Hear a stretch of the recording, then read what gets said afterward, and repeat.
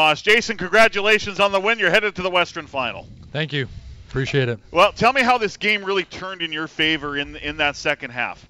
Well, I think anytime you have a momentum-changing play like the fake punt that they tried to run, and our guys stop it and sniff it out and make a great play on it, and then we turn that into 7 points. I think anytime you do that in any game, let alone a playoff game, that's a tight playoff game, I think it can definitely help boost your confidence and the momentum, and momentum's real in every game.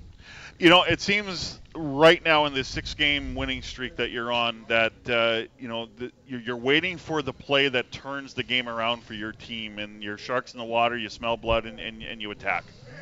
Yeah, I mean, at the end of the day, we're doing a good job of taking care of the ball and taking away the ball at opportune moments. And then from there, we're capitalizing. And I think anytime you're able to do that, it's tough to beat you. So we just got to keep that trend going.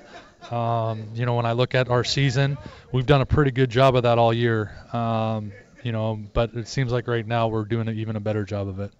You had some drop passes today. Was it frustrating offensively to get it going into the second half? 10-10 at the half. It's a close game, but you guys really blew it open in the second half. Yeah, I mean, obviously the last two possessions right before half were very upsetting. I mean, we call a timeout to try to get the 44 seconds, you figure you're going to get the ball back, and you want to have enough time to go down and kick a field goal or a touchdown with ease.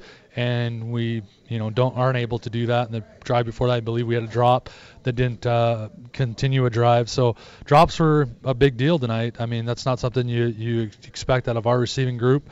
But at the end of the day, they still did their jobs when it mattered the most. And, and then you talk about the second half. I mean, we scored whatever it was, 29 points the second half, and 14 in the fourth quarter, which has been what we've done all year. We've scored double digits in almost, I don't know how many games it is now, but it's a lot.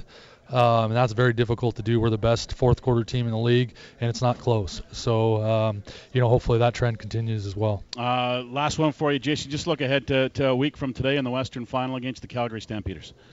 Yeah, I mean, right now they've got the leg up on us. I'm sure they've prepped. We've just played each other 3 weeks ago, so we both know what we're about. They're successful. They've been successful for a long time, so we know what we're getting. I think they know what they're getting against us. We're going to be physically prepared and ready to play. I can assure you that. That's what our main MO this week will be with our players, because they've had such a long layoff. We want our players to feel just like they do physically.